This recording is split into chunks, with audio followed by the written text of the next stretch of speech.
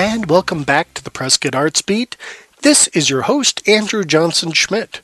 You're listening to KJZA 89.5 FM, or in Prescott, 90.1 FM, or over the internet at www.coyoteradio.org. And we're covering arts and entertainment throughout the Quad Cities. For those of you who just moved here from Iowa, the Quad Cities are Prescott, Prescott Valley, Chino Valley, and the Republic of Dewey-Humboldt. Now, we have talked to people working in lots of different arts and culture, but we have a first here.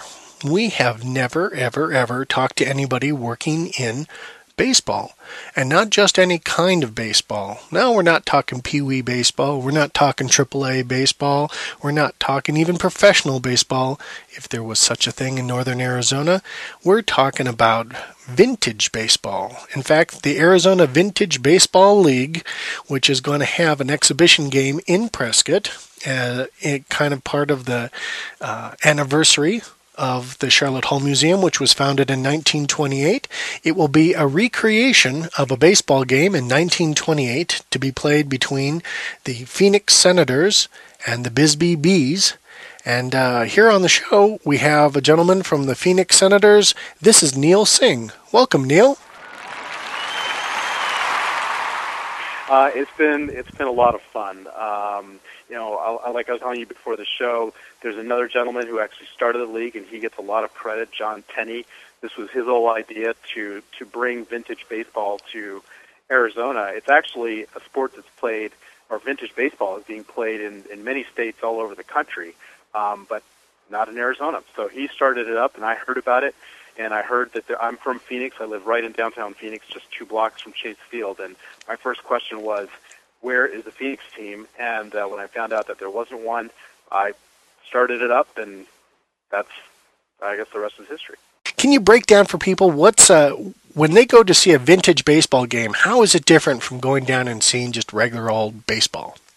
Well, what we've done is we've become so fanatical about this that we have researched the original teams that we are modeled after, which are 2 actual minor league teams that existed in Arizona, the Phoenix Senators, and John Tenney's team is called the Bisbee Bees. And we took the same team colors.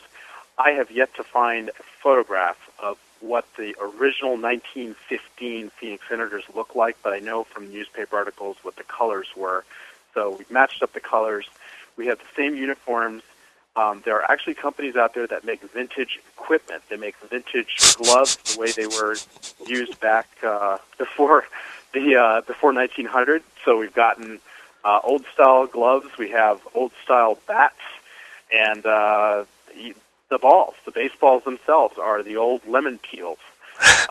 So we basically recreate the whole experience and just play baseball the way that it used to be way back then, and that includes the rules were different. Like what, for example, is a different kind of rule?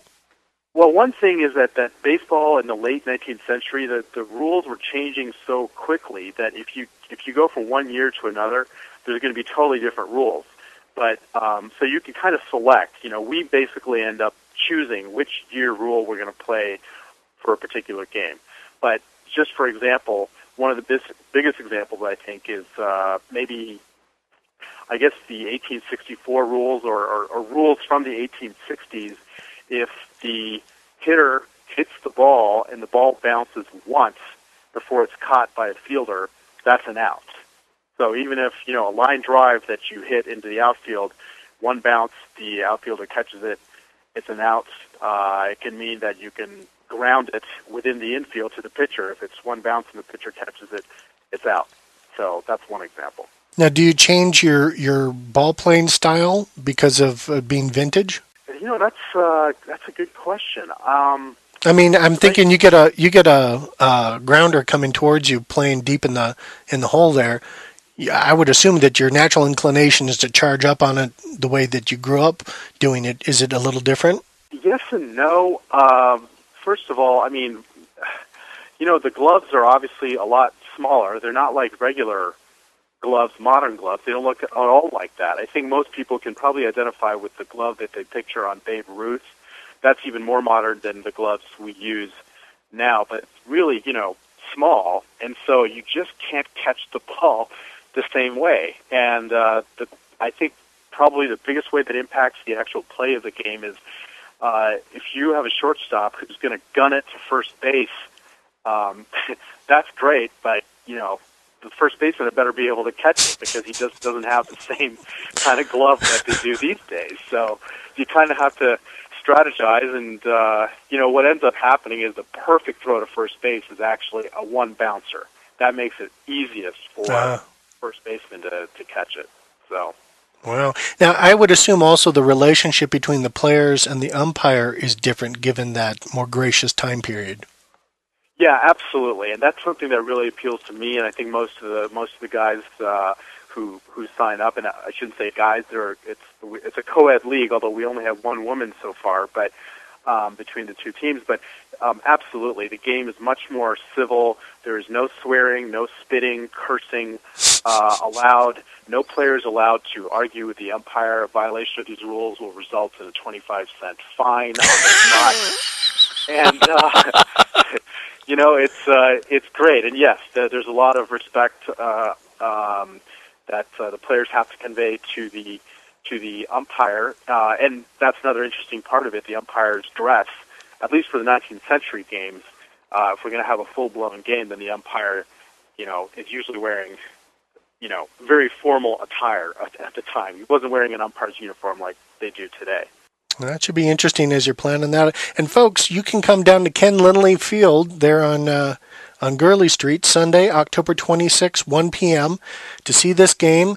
You will see the start of the blood feud between the Phoenix Senators and the Bisbee Bees. Very polite blood feud, but with a little spunk in it. A little. This is where it starts.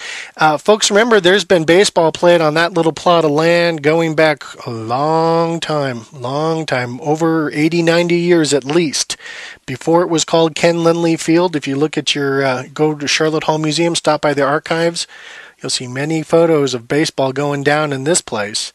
This is in partnership with Charlotte Hall Museum with their commemoration of their anniversary. And actually the day before, Saturday, 1 p.m. at the museum in the theater space, the Blue Rose Theater Space, J. Stewart Rosebrook, Ph.D., will be giving a lecture entitled Diamonds in the Desert, Arizona, Baseball, and America in 1928.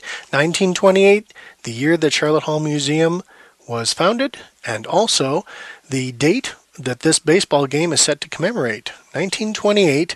What was going on in the world? Well, I'll tell you one thing that didn't happen but could and will be recreated again. The Phoenix Senators taking on the Bisbee Bees. Now, we're going to go to a break when after we talk with some of our patrons. And folks, if you're out there and you see anyone from the Frame and Eye, the art store, Charlotte Hall Museum, the Prescott Fine Arts Association, thank them for supporting KJZA and public radio and this humble radio show. We sure do appreciate them helping us out here to get this show out. And when we come back, we'll have a new episode from the Blue Rose Theater at Charlotte Hall, their play, The Ladies of the Garden. And then when we come back for the third segment, well, Neil's handlers, his press corps, over there at the Phoenix Senators have prepared him for the softballs that I lobbed at him in the first section.